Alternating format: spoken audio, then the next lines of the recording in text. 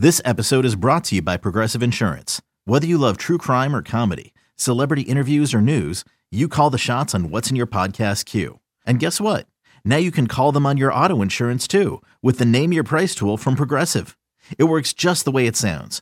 You tell Progressive how much you want to pay for car insurance, and they'll show you coverage options that fit your budget. Get your quote today at Progressive.com to join the over 28 million drivers who trust Progressive. Progressive Casualty Insurance Company and Affiliates. Price and coverage match limited by state law. In theater circles, they say a bad final rehearsal is a good omen. It means a terrific run of show is straight ahead once the curtain goes up for real on opening night. Let's hope baseball imitates Broadway, because on Getaway from the Grapefruit League Day, the Mets pulled the Jets. They lost in South Florida 14-0. That was the AFC Championship game of 40 years ago, back when the Jets were still relevant. 14-0 at the Orange Bowl. A.J. Dewey put it away for Miami with a pick six against Richard Todd. Some of you might even be over it by now. 7-1 is the Mets' final spring training record. They still haven't had a winning spring training since the pennant-winning season of 2015. Taijuan Walker roughed up, but at least he didn't throw 5 interceptions like Richard Todd. The good news is it's time for the real thing. The bad news is neither Walker nor Carrasco had great spring trainings. Neither DeGrom nor Scherzer are currently healthy. But hey, this is a positive podcast. Let's crank the music and find some sunshine. Mets in the morning. Mets in the morning, oh yeah, Mets in the morning. Gonna tell you what the Mets are doing while coffee is brewing. Now here's Josh Lewin, scootily down. So the color and pageantry of opening day may be a little grayer than we'd all like. The Mets will open not at home as originally scheduled, but on the road against a team that beat them yesterday by 14 runs. Max Scherzer will not make the start, let alone Jacob DeGrom. Oh, and it might rain all day tomorrow, too, in D.C. Come on, universe. But this is just game 1 of 162. No need to get all bent that your opening day starter might be Tyler McGill or David Peterson. The opening day starters in the middle of last decade were Dylan Gee in 14 and Bartolo Colon in 15. Then the Mets went to a World Series in 15. So, as they said in Blazing Saddles, gentlemen, rest your sphincters. Josh Lewin with you. My sphincter's great. I'm feeling good about this 2022 season, even though it's basically a hodgepodge bullpen game to open things up. Practicality over ceremony. I saw it in one of the newspapers, and today marks a new era of how we view this franchise anyway, because exactly 50 years ago, the era of the Mets doing things poorly basically began. Gil Hodges' funeral was on this day 50 years ago. Mike Piccaro in the Post recently did a great article about all this, talking about how even before the funeral procession reached the cemetery in Brooklyn, the Mets did a really tone-deaf thing that day. They called a press conference at Shea, and it was there that they announced a couple things: the consummation of the Rusty Staub trade and the elevation of Yogi Berra as Gil Hodges' replacement in the dugout. And the immediate response was angry. Mets have no sense of decency. Are you trying to sell tickets during a strike while there's a funeral going on? Come on. Dick Young wrote in the Daily News, one thing you can't buy is class. Unbeknownst to anyone at the time, that day, 50 years ago today, began the slow but obvious descent for the Mets as a franchise. And the historians basically say it started the day of the funeral. That was when M. Donald Grant first really emerged. He was the owner, but had been just an empty suit and a glad-hander until the funeral. Now he was getting attention, and he refused to let Whitey Herzog take the reins. That would have been probably a pretty good idea. He went on to St. Louis, became a Hall of Fame manager. But the whole story of all that gets told because it did begin a run of time when the Mets didn't always do things classily or correctly. But these days, 50 years later, I think if nothing else, it seems the Mets do have a clue on how to conduct themselves and how to treat their fan base. So as it's going to be a mishmash of McGill and Peterson and Trevor Williams pitching on opening day, it appears, that is simple bad fortune meeting circumstance. I mean, let's not take it personally or as a sign from above. I say again, let's remember it's 1 out of 162 games, hopefully out of 180 games if October cooperates. We are going to run through the expected opening day roster in just a bit. But first, a chance to hear from the architect of said roster. I sat down a few days ago with the San Diego native Billy Epler, talking very little baseball, but a lot of what makes him tick. There's a famous story about Billy Epler having a list of 58 things he wants to accomplish before there's a funeral for him someday. It's a list he compiled right around the time that 1982 AFC title game I talked about was taking place. And it was a football guy who launched that project. Would you believe legendary coach Lou Holtz is the guy responsible for all that? Here's Billy Epler about his list of 58 things that he wanted to accomplish. It was a conversation that I was listening to regarding goal setting. And, really differentiated between, goals and dreams, right? Mm-hmm. So, dreams are things that are wishes that you just hope happen, and you close your eyes on your birthday and blow out some candles, and then there's not really an action plan to get there.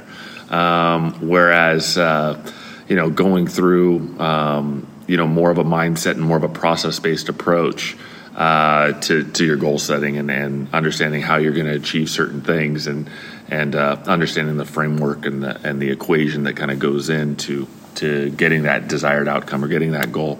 That's where the fun is. That's where the kind of the learning happens. That's where the struggle is. And so you just have to embrace that and attack it. And so that was kind of the approach. And I still have it to this day. And I remember, I kind of left it out in college and would either have it pinned up on a bulletin board or taped on a wall, or sometimes just laying on my desk. But I wasn't afraid of if people saw it. It just kind of upped the accountability on it a little bit. Have you had it laminated? Have you typed it out now, or is it still your hand scratch from when you were little? It is typed out, but it's still in paper, and it's kind of crinkled up. They're very like wrinkled on the edges because it's been in some nightstands and things like that too along the way. So of 58, because to me this is kind of like the whole, sometimes on the internet they'll put it out or on Twitter like, hey, of these 20 things, have you ever been arrested? Have you ever done this? Have you ever been Those were things on my No, but have you ever been in a hot air balloon?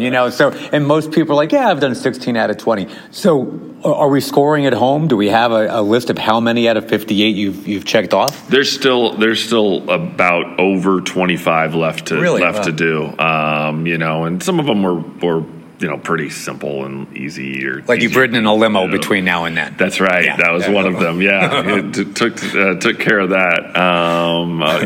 Thankfully when I got married, so took care of that. More. There are some things that I've changed my mind on. I'm not going to go skydiving anymore. I have 3 children at home, and I know the chances are small and probabilities, and I like to play probabilities, but I'm just figured that's I'm not going to do that. So. Well, you've hit on something that I think is kind of fascinating and probably applies to any walk of life, which is the recognition of when to pivot and why to pivot. So I guess the big example for you've got a job in finance, you had a degree in finance, you probably could have gone down that path. So what was the lightning bolt that said, nah, I got to chase this baseball thing? A lot of it was being young and being able to take risks. I had a professor at the University of Connecticut. He was the dean of finance there. And I remember a conversation that he had with us when we were, seniors in college. And, he talked about taking risks because you're young. Mm-hmm. And you do relatively when you're in college, for the most part, I know I did, you had to live fairly cheap when you were in college. A lot of ramen, right, yeah. You had to know how to kind of get by. And so just because you go out into the real world and kind of get a job doesn't mean you have to necessarily change your lifestyle, especially if you don't have a family or anybody to kind of that is your responsibility. So if you wanted to take risks when you're young, is the time to do that. And so I went to work in the business world, and I found that the financial world didn't do everything I wanted it to do. I liked it more in theory than academia. but you don't get to see the whole picture Sure. when you're an entry-level employee. You just get a knew task, it was, You get a duty, and you just do that little duty, and I wanted to see the bigger picture. Exactly. And think a little bit more globally. And so I remember those words from my professor, and I opted to take him up on the advice and go take a risk. And so I did. And it was 22 and a half years ago, I guess, that you took that risk. Now, and I'm wondering, because the baseball winter meetings happen to be basically in your hometown, right? I mean, they're in Orange County, you're in Orange County. Had they been in Orlando, had they been in Portland, Maine, would you still have gone, or was it serendipity that your first baseball interview ended up being right there? I probably still would have tried to find a way to get there. Yeah. I would have tried to find a way to get there either way, yeah. So I've heard it told, and again, we're talking the late 90s now. You were working at, I think it was the Hyatt Regency. You're a poolside bartender, and now, holy crap, you're in baseball. So, I mean, what was it like going from that to that? I mean, in your mind, was it seamless, or did you stop every once in a while and go, man, I was mixing drinks with umbrellas in them like 3 weeks ago, and here I am? It's really hard to kind of think about, how I like emotionally packaged that or processed that. I was young, so I was just grinding. And, when I left the financial world and got in as a part-time scout, which isn't full-time, I needed to have extra money. And so during the summertime, I took that job and just was a bartender at the swimming pool for 3 months. I love that. And just made sure I could make enough money to pay for the car payment and the car insurance. Fortunately, my mom lived in San Diego, so I moved back into my high school bedroom. And that was it. That was the way I had to live, because I was chasing something down that I wanted to do. This might sound weird, Billy, but take me into your high school bedroom. Were there posters on the wall? Were they Angels players, Padres players, were they football players? Who was in there? I think at that stage I was kind of done with the posters. Are you asking about when I was in high school? Maybe I got to wind it back a little bit, like 8th grade or whatever. Yeah. Oh, 8th grade. I mean, there was a Top Gun poster in there. There you go. Okay. We're the same age. Tom I get Cruise, you. Yeah. Kelly McGillis. Yeah, I still remember that one. And you grew up very close to Miramar anyway, right? I mean, Top Gun was right there. Yeah, exactly right. When they would do the air shows in August, one of the paths kind of went over our house, where I grew up. So they'd rattle the windows every now and again. And so what else was on there? There's a couple of surfing photos. I mean, the Bo Jackson shoulder pads with the bat. That was a big one. Couple skiing ones. I don't know, some stuff like that. Yeah, some skiing, some surfing, some baseball, some football. There was a Ken Griffey Jr. one. So nice. There you go. That was my room. So when you get, and again, I'm kind of flashing forward, backwards, and forgive me for doing that, but you're now into baseball. You're in the fraternity, so to speak. And how easy is it, Billy, or how difficult, I guess, is it when you get pigeonholed a little bit? I mean, I remember reading the book, the Tom Verducci, Joe Torre book, which is wonderful, but, a couple times it's stats guru Billy Epler. And it's like, okay, is that what I am? I'm a stats guru? Does that stick to you? And do you feel like it's flypaper and you need to get it off you because you want to be more well-rounded, or is that okay? No, it was completely okay. I wanted to make sure I could tell the whole story of a player, and the whole story of a player has to be told through a lot of different lenses. So I wanted to make sure I had the ability and the diversity of thought, right? So I could approach it with a little different lens if necessary, so I could really think through a problem. And so I thought the well-roundedness was going to be important for the evaluation of a player or any other decision that we're going to make.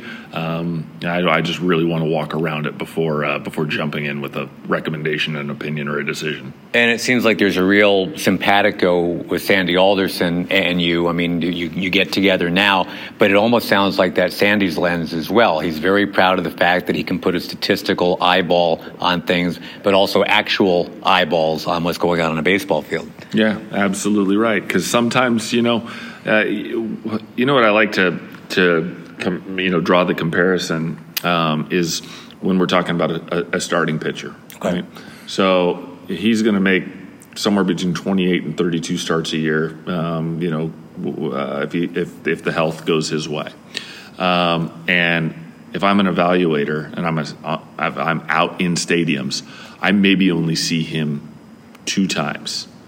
So I've seen 2 out of 32. Let's say. Okay. That's not enough to give a whole evaluation on a player. That's 6% of who he is. So we have to kind of think through other ways to evaluate it. So you want to package everything together and really start to paint a picture at that moment in time, not just from what our eyes see. Because did we just see one of his 5 best, or one of his 5 worst, or something just in between? Maybe we didn't see him use a particular pitch that day, but that could have been because that was what the scouting report called for. So how can I grade that pitch if it wasn't really utilized that day? So you have to take a more complete look at the player, in my opinion. And finally, Billy, you talk about using your eyes. How important is using your ears in your job? It is the most important thing. And there's all different types of listening. There's listening to fix, right? Which is, I'm going to listen to you and I'm going to go fix your problem for you, right? But then there's listening to learn. And that's when you understand that somebody maybe has an issue or has something or a problem that they're working on.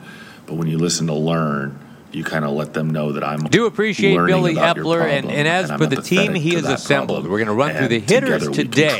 We can save the pitchers for tomorrow. Let's start the roll call after this. And it's gotten me a little farther. And you know what? Frankly, you just learn more with your ears than you do with your mouth. Yeah. Well, whatever you are doing, please keep doing it. It's going great. Thank you for your time, Billy. And I do love your taste in posters, too. Awesome. Thanks. All right. Good to spend time with you. Do appreciate Billy Eppler, and as for the team he has assembled, we're going to run through the hitters today. We can save the pitchers for tomorrow. Let's start the roll call after this. It's blazing hot outside. You get in your car to turn on the AC to get cold air pumping, but it blows hot air out. This issue is commonly caused by low refrigerant due to leaks in the AC system. You want an easy, all-in-one solution that will restore the cold air in no time. AC Pro Recharge Kits make restoring cold air easy for even those with zero DIY experience in less than 10 minutes. Save time and money versus going to a shop by picking up an AC Pro Recharge Kit today. Be a pro with AC Pro. Alphabetically presented Mets hitters for 2022. Wearing the number 20, 6'2", 253-pound right-handed hitter, 27 years old from Tampa, Florida, Pete Alonso. And the man who gave Pete his polar bear nickname just announced his retirement from baseball yesterday. New Jersey's very own Todd Frazier, we wish you well. As for the polar bear, using WAR as a guide, 6th best first baseman in the sport last year, Vlad Guerrero Jr., and Paul Goldschmidt are the guys that stand at the top. There's a drop-off after that. Guys like Matt Olson, Max Muncy, Freddie Freeman. Then the best of the rest, it's Alonso, ahead of guys like Yuli Gurriel and Joey Votto. Wearing number 24, 6 foot tall, 228 pounds, 39-year-old left-hand hitter from the Dominican Republic, Robinson Cano. Looks like the bat speed is still there at 39. You've got Yadi Molina and Nelson Cruz, the only older position players currently on rosters. Cano's return is after that 1-year suspension that it kind of complicates things for the Mets. 2 years left on a 10-year, $240 million deal he originally signed with Seattle. The Mets owe him $20 million per year the next 2 years. .360 spring training batting average suggests that Robbie still has some promise here. In the shortened 2020 season, OPS of close to 900, but you wonder how much of that was artificially inflated by the illegal enhancers that, in theory, he's no longer taking. All I know, 16-year career, .302 big league batting average. Let's see what he's still got. Wearing number 19, a standing 6'2", 192 pounds, 33-year-old right-hand hitter from San Jose, California, Mark Canha. And a comparable player, I think, is Michael Kadire, a little bit here. A free agent signing that worked out very nicely in 2015, you might recall. Last 3 years, he's got a higher weighted on base average than Jose Altuve and Michael Conforto, just to throw a couple guys out there. His true breakout came in 2019, and is going to have a chance for a National League version of that season this year. 20 or 25 home runs, maybe a dozen stolen bases, something like that. Wearing number 28, which is also his age, a 6'1", 222-pound right-hand hitter from Elk Grove, California, J.D. Davis. Former Cal State Fullerton Titan and Houston Astro, had a heck of a 2019 as a Met. 307 batting average, 22 home runs. But in the 2 years since then, about the same number of total at-bats if you smush them together. 260 batting average, 11 home runs. He's a man without a set position for now. Also a man who had some hand surgery in the offseason, says he's ready to reestablish some things, and we shall see soon enough. Wearing number 10, a 5'10", 190 pound switch hitter from Venezuela, 33-year-old Eduardo Escobar, childhood friend of Miguel Cabrera, originally White Sox property, broke out as a Minnesota Twin soon after, and as recently as his 2019, 35 homers, 118 batted in that year for Arizona. All-Star last year, hit 300 in their playoff series against the Braves. Excellent clubhouse presence, big upgrade at third, best the Mets have had over there since David Wright. Wearing number 13, as so many Venezuelan shortstops have done in the past, 27-year-old left-hand hitter Luis Guillorme, known as a glove man, but last year, career highs in hits and runs, had a 384 OBP in 36 starts, a 414 OBP with runners in scoring position, as many walks as strikeouts. There weren't that many other players in baseball that could say that last year. Juan Soto, Yasmani Grandal, Tony Kemp, the only other guys with 100 plate appearances, and did what Luis did. Wearing number 12, standing 5'9", 194 pounds, 28-year-old switch hitter from Puerto Rico, Francisco Lindor. Now, before last year, Mr. Smile had never hit lower than 273 in a full season. Hit 33 home runs for Cleveland that year, too. Then he got to New York. The numbers were a lot lower than that. He did manage 20 home runs, 9 of them in September. Missed more than 5 weeks with that right oblique injury. All this as the big contract was kind of dragging him under the wheels. And hey, when Carlos Beltran joined the Mets on his record contract in 2005, that was not a good year for him. Second year, though, was great, and maybe that'll be the same for Lindor. Wearing the number 6, standing 6'1", 200 pounds, 33-year-old right-hand hitter from the Dominican Republic, Starling Marte. Only player in the majors with at least 20 steals each of his last 8 full seasons. One of 5 active players with at least 100 home runs, 200 bags. You've got Altuve, Gardner, Trout, and Turner as the other ones. Trey, that is. This is a guy who's going to run a lot. He's going to hit a lot. He's a Gold Glover. He leads Major League Baseball's in outfield assists right now among active players. Last year, maybe his best all-around season. Did it at the age of 33. 310 batting average between Miami and Oakland. On-base percentage, very Brandon Nimmo-esque. 47 steals, tied a career high. He also just hit 429 in spring training. Wearing number 33, standing 6'2", 232. 31 years old, right-handed hitter from Santa Barbara, California, catcher James McCann. And yes, we know last year's numbers were way down for the former Tiger and White Sox. But you know what? Only one catcher in all of Major League Baseball last year had as many as 70 runs batted in. That was Salvador Perez in Kansas City. Molina, no. Real Muto, no. Those guys were 66 apiece. So McCann with 46. And I know he only hit 230. None of that's great, but it really wasn't awful either, considering the position that he plays. Wearing number 1 this year, 6 feet tall, 192 pounds, 29 years old, also from Santa Barbara, California, second baseman Jeff McNeil. The knobless bat, a scratch golfer, and a guy who's due to tear up a big league fairway this year, so to speak. He hit 329, 318, and 311 to get his big league career started. 259 last year. Only 27 extra base hits last year and 400 trips to the plate. Those digits were reversed for him back in 2019. It was 72, not 27 extra base hits. Somewhere in the middle of those numbers this year, that'll play.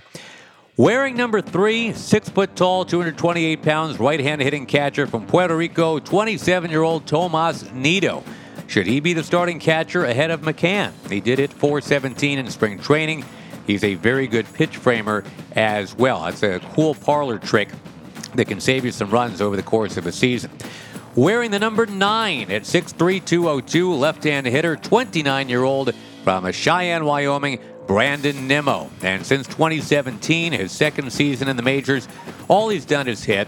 During that time, OPS plus of 133, OBP of 395. Dude just needs to stay healthy. In fact, right now, a reoccurrence of a sprained neck, meaning he might not play on opening day. And finally, wearing the number 2. 6 foot tall, 222 pounds, left-hand hitting 26-year-old first baseman / outfielder from L.A., Dominic Smith. Not traded to San Diego, still a Met for now. He had a great spring training, OBP of 530, slugging percentage of close to 850. He'll play first, he'll play left, he'll DH, and if his 2022 is more like his 2020 than his 2021, he's absolutely a guy you want to keep around. And like Nimmo, a former first-round pick, like Nimmo, very popular in the clubhouse. All right, there you have it. The Mets hitters off the top this season. Tomorrow, we'll look at the pitchers and have a general season preview as well. For now, we are donezo. And a tip of the old baseball cap to our stellar Mets in the Morning house band. On keyboards, Justin Ruggiano. Slapping to bass is Pedro Beato. Horn section, Jared Eichhoff. Not on the team this year. And on drums, ladies and gentlemen, the slick fielding shortstop, Rafael Santana. This is Josh Lewin. Happy almost opening day to you. Hopefully the weather cooperates. Hopefully you have a wonderful rest of your day, too. Take care. Let's go, Mets. Okay, picture this. It's Friday afternoon when a thought hits you. I can waste another weekend doing the same old whatever, or I can conquer it. I can hop into my all-new Hyundai Santa Fe and hit the road. Any road. The steeper, the better. Because my all-new Santa Fe is available with H-Track all-wheel drive, so I can hit the trail without a worry in the world. Heck, with 3 rows and best-in-class rear cargo space, I can pack the whole family in with all our gear. We've got available dual wireless charging for our phones, so we'll never lose touch with civilization, and we won't lose touch with the primordial power of Mother Earth. So which is it? Waste the weekend or do something a little more epic? And conquer it in the all-new Hyundai Santa Fe. Visit HyundaiUSA.com or call 562-314-4603 for more details. Hyundai, there's joy in every journey.